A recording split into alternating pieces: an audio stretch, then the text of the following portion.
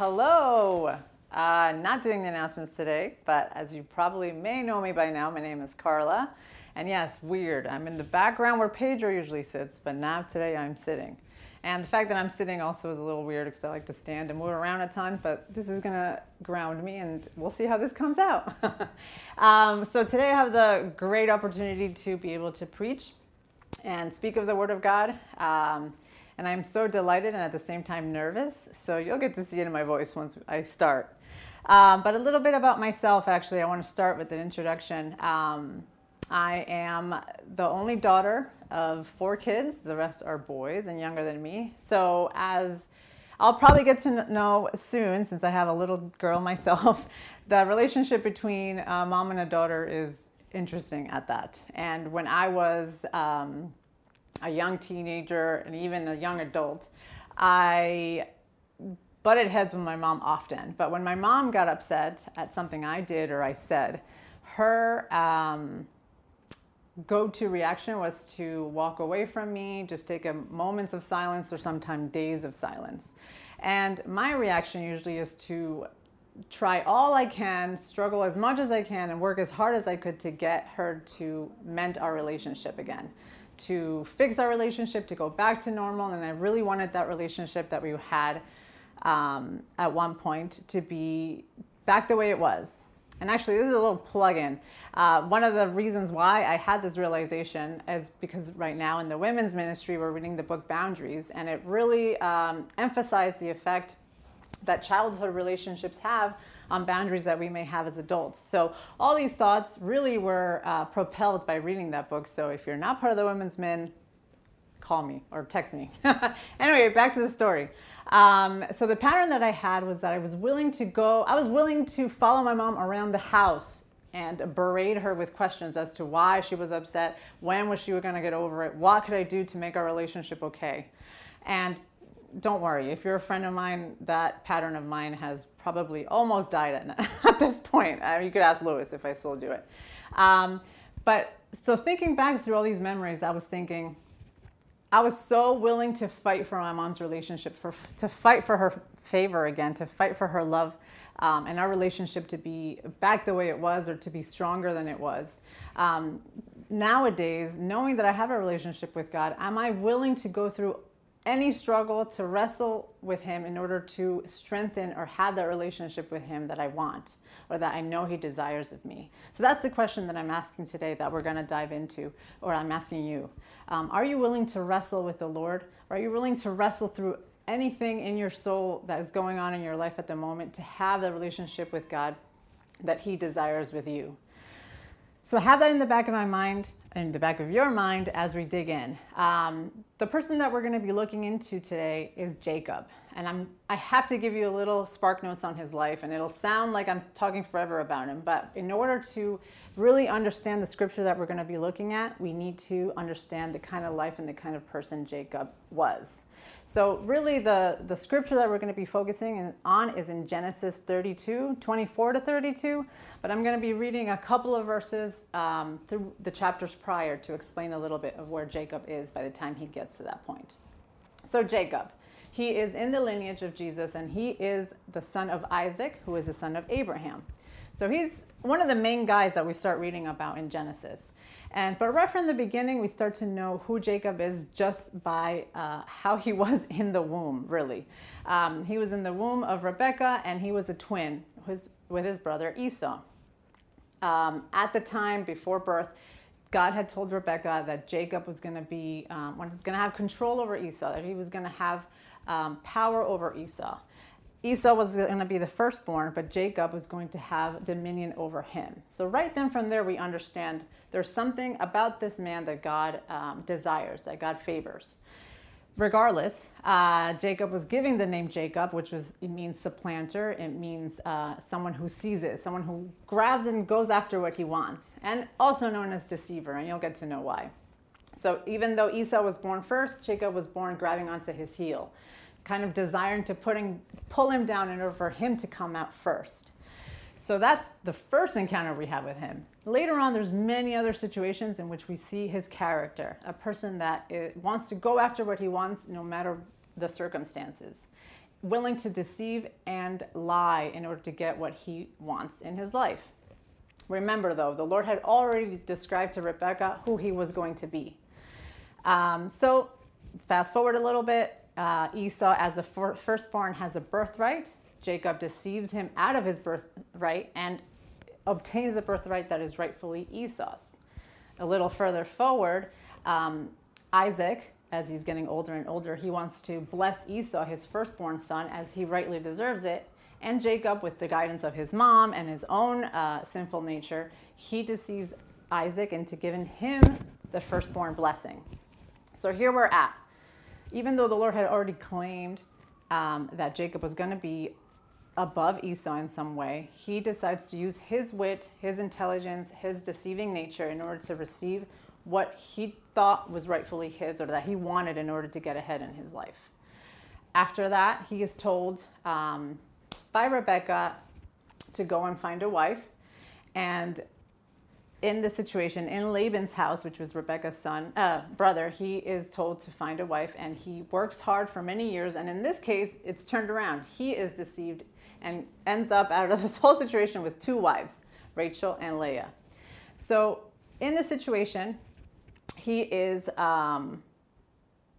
at a discord with Laban, the father of his wives, and he deceives Laban in order to flee from the camp and go back home where God had told him to go. At this point, we see Jacob is acknowledging that God is there, able to hear him, and he decides to follow God's word and go back home, head back home. So we're going to read a little bit from chapter 28 before I head to the main scripture, just to read about what the Lord had told Jacob and where Jacob was at, so we can understand where Jacob's heart was in regards to the Lord. So if we go to chapter 28, verses 13,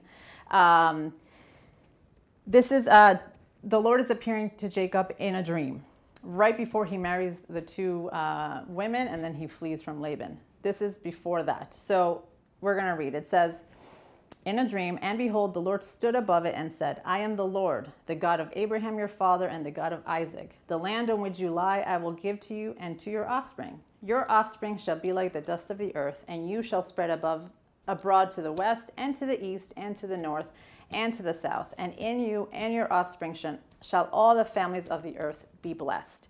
Behold, I am with you and will keep you wherever you go and will bring you back to this land, for I will not leave you until I have done what I have promised.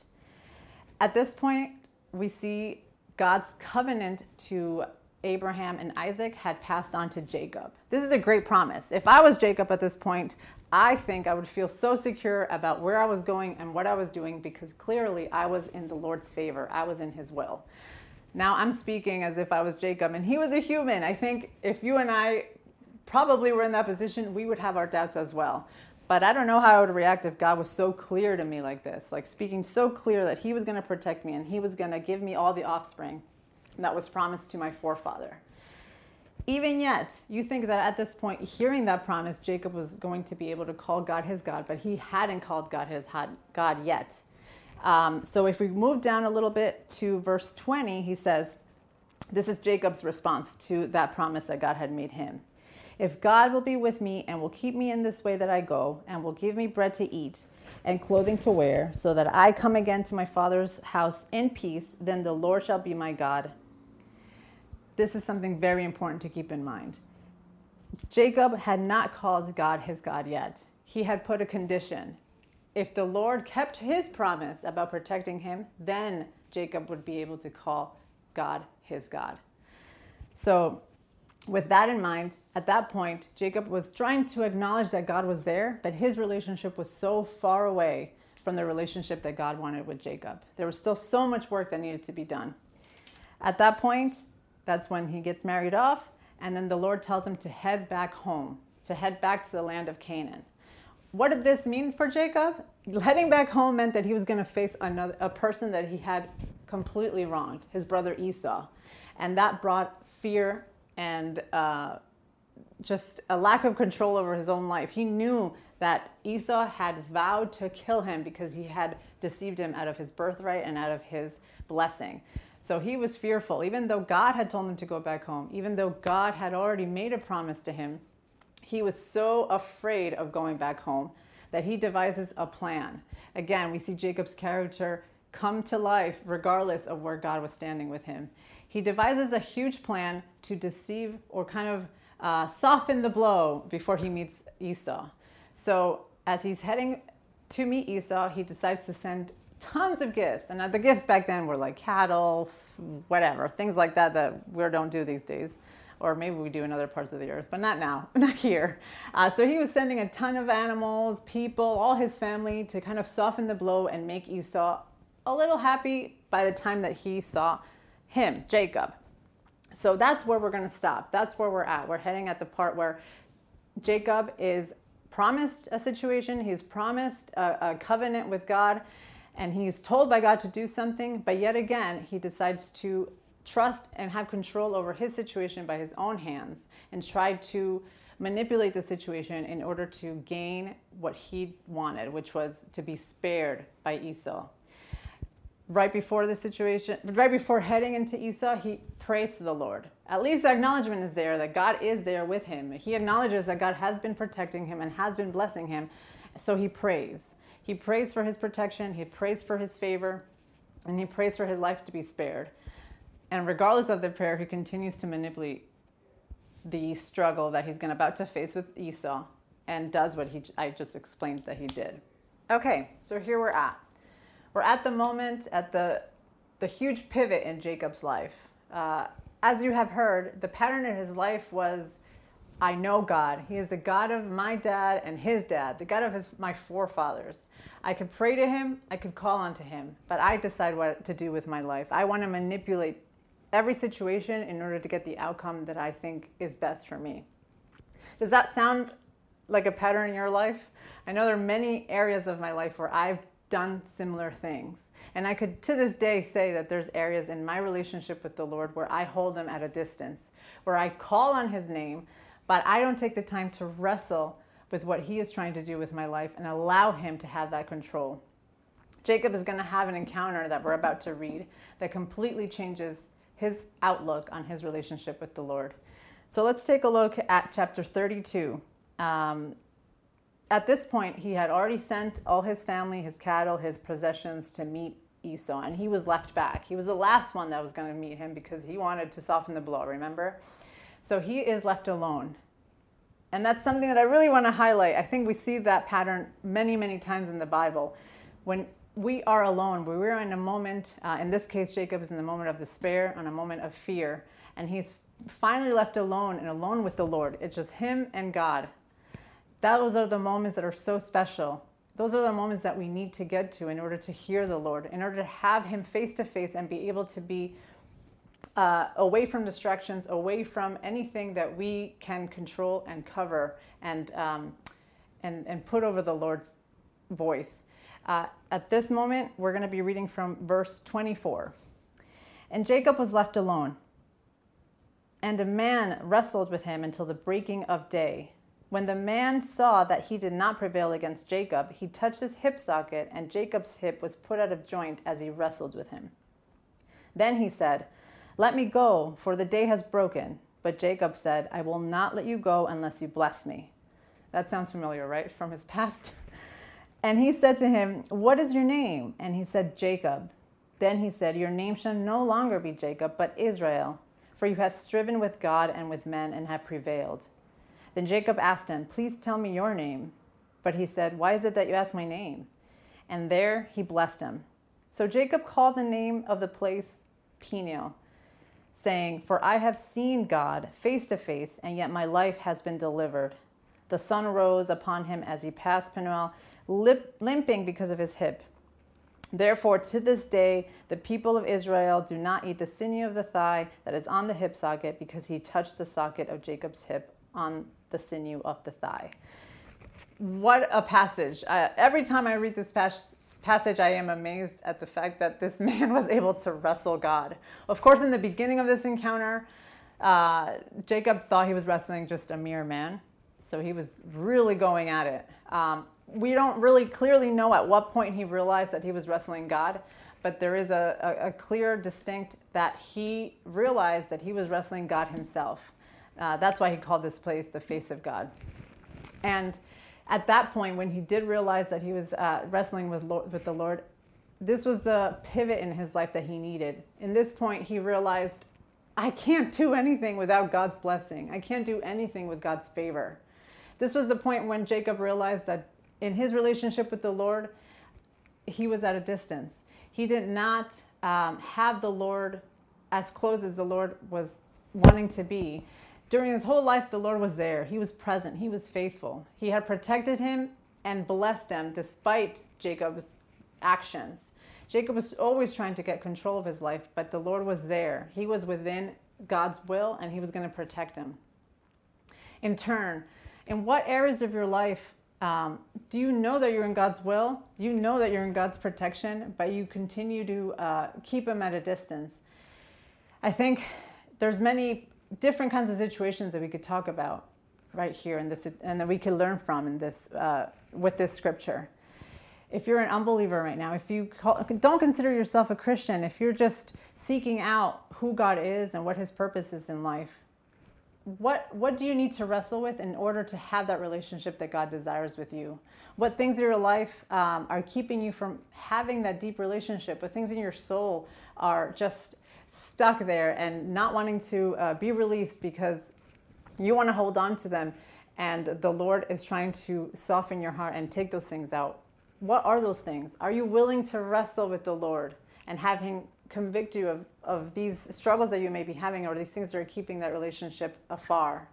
If you have been walking with the Lord for quite a while, but you still resonate with the fact that God is the God of your forefathers, let's say that could mean I have been Christian my whole life. My parents have been Christians. My parents' parents have been Christians, but yet your relationship with the Lord is as Jacob's was, distance. You claim to the Lord, you clamor to the Lord, you pray to him whenever you need him, but you still want to have control over your whole life. What are the things that you can wrestle with, that you have to let go of in order to take that relationship with the Lord and make it personal? Even then, if you have been walking with the Lord for many, many years, and you consider yourself to have a strong relationship with the Lord, there are always things in our life that we want to keep God out of. I think in this day and age, or in this area that we live in the United States, a lot of the areas that we keep God out of is our work.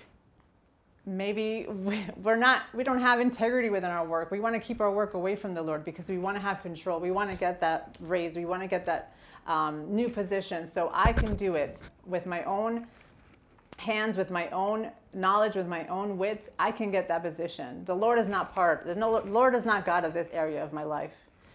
Another area could be your money, the way you have control over your possessions, the things that the Lord has given you. Have you really released those things of the Lord? Again, if you have been walking with the Lord for a while, what areas in your heart and your soul are still not overseen by the Lord? I think that's something that I'm struggling currently. This scripture personally was self-revealing. Like I said in the beginning, I took all my strength, all my power to wrestle to gain the relationship with my mom, but I don't think I used that kind of persistence, that kind of strength to pursue a relationship with the Lord. There are many times where I keep him at a distance, where I know that he's there, I know that he's protecting me, I pray to him, but I don't take the time to consider and to realize where are the areas of my life where he's not the Lord of. Jacob had that realization in this situation. He realized that the Lord had been protecting him this whole time, and now it was time for him to claim him as God. He no longer was just the God of Abraham and the God of Isaac. He was now becoming the God of Jacob. And we could read further in chapter 33, verse 20, where he proclaimed that to his people. He finally headed back home, and in this verse it says, he erected an altar, and he called it, I'm going to butcher this probably, El Elohi Israel, which means God, the God of Israel. At that point, Jacob, now his name was Israel, was able to claim God as his God. He was able to realize that all the efforts that he had put to get what he wanted, to get the blessings that he wanted, was all in within God's will, and he had always been there despite Jacob wanting to do things in his own hands. And the most beautiful thing that we can learn of this scripture besides the wrestling, besides Jacob calling God now his God, is that God never left him. He was always with him, despite Jacob's disobedience, despite him lying and doing all these things in order to get what he wanted. God had never left him. His faithfulness is forever and ever, no matter how much we disobey him and want to walk away from him. I heard this one commentator say, we can be stagnant in our walk with Jesus for years and years, but God will always remain, and he will always be there when we want to come back and strengthen that relationship back up. I think that's the most beautiful thing that we can learn from this, is that God is faithful, and his love for us and compassion and his salvation is always there for us. The best way that he has demonstrated his faithfulness to us is through his son, Jesus.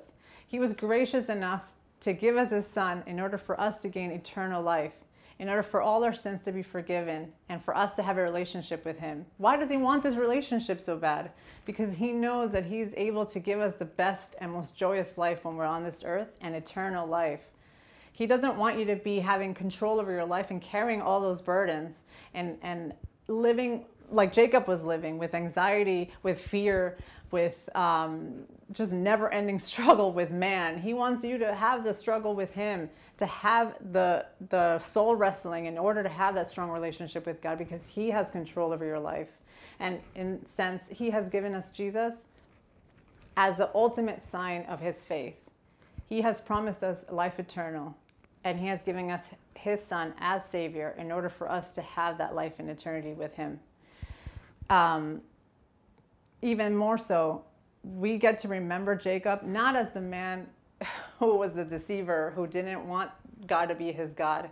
Later on in many scriptures, God is always paired up with the name Jacob. We see in many Psalms that God is called the God of Jacob. For us to remember that God had always been protecting Jacob, that God had always been present in his life, even though Jacob was not. And I'm going to leave you with this verse from Psalm 146:5. I should have probably put a bookmark there, but I didn't. But we're getting there. Live and personal over here. 146:5. It says, "Blessed is he whose help is the God of Jacob, whose hope is in the Lord his God." And here we see Jacob's name was redeemed. God didn't remember him as just the man who didn't want a relationship with him. He has been always there for him, and now his name is remembered as a God who protected him, the protector. God's constant protection is over you and me, and he wants a relationship with you. What is the one thing that's keeping that relationship afar? Take the time to wrestle and struggle like Jacob did. Our struggle and wrestling may not be physical like Jacob's. It's going to be a spiritual struggle. It's going to take time. It's going to take time alone. It's going to take time looking into areas of your life that you may not want to let go of, that you want to control. But God wants to have control because he knows what's best for us. Just like he was keeping Jacob within his will and keeping him protected and blessed, he wants to do that with you. Take the time to wrestle with him and talk with somebody, talk with Jesus, talk with somebody else about what that wrestling looks like in your life, and allow God to permeate that area. He wants a relationship with you. And remember, like we just read in Psalm 146, blessed is he whose help is the God of Jacob. Seek him, and he will be blessing you. Thank you so much for giving me this opportunity to preach. You should know I was very nervous, but I'm so excited to see you in person soon. And remember that we have missional communities available during the week, and the men's and women's ministries are active. I think men's ministry activity was yesterday, so we'd love to hear more about that. And honestly, thank you. Looking forward to seeing you in person.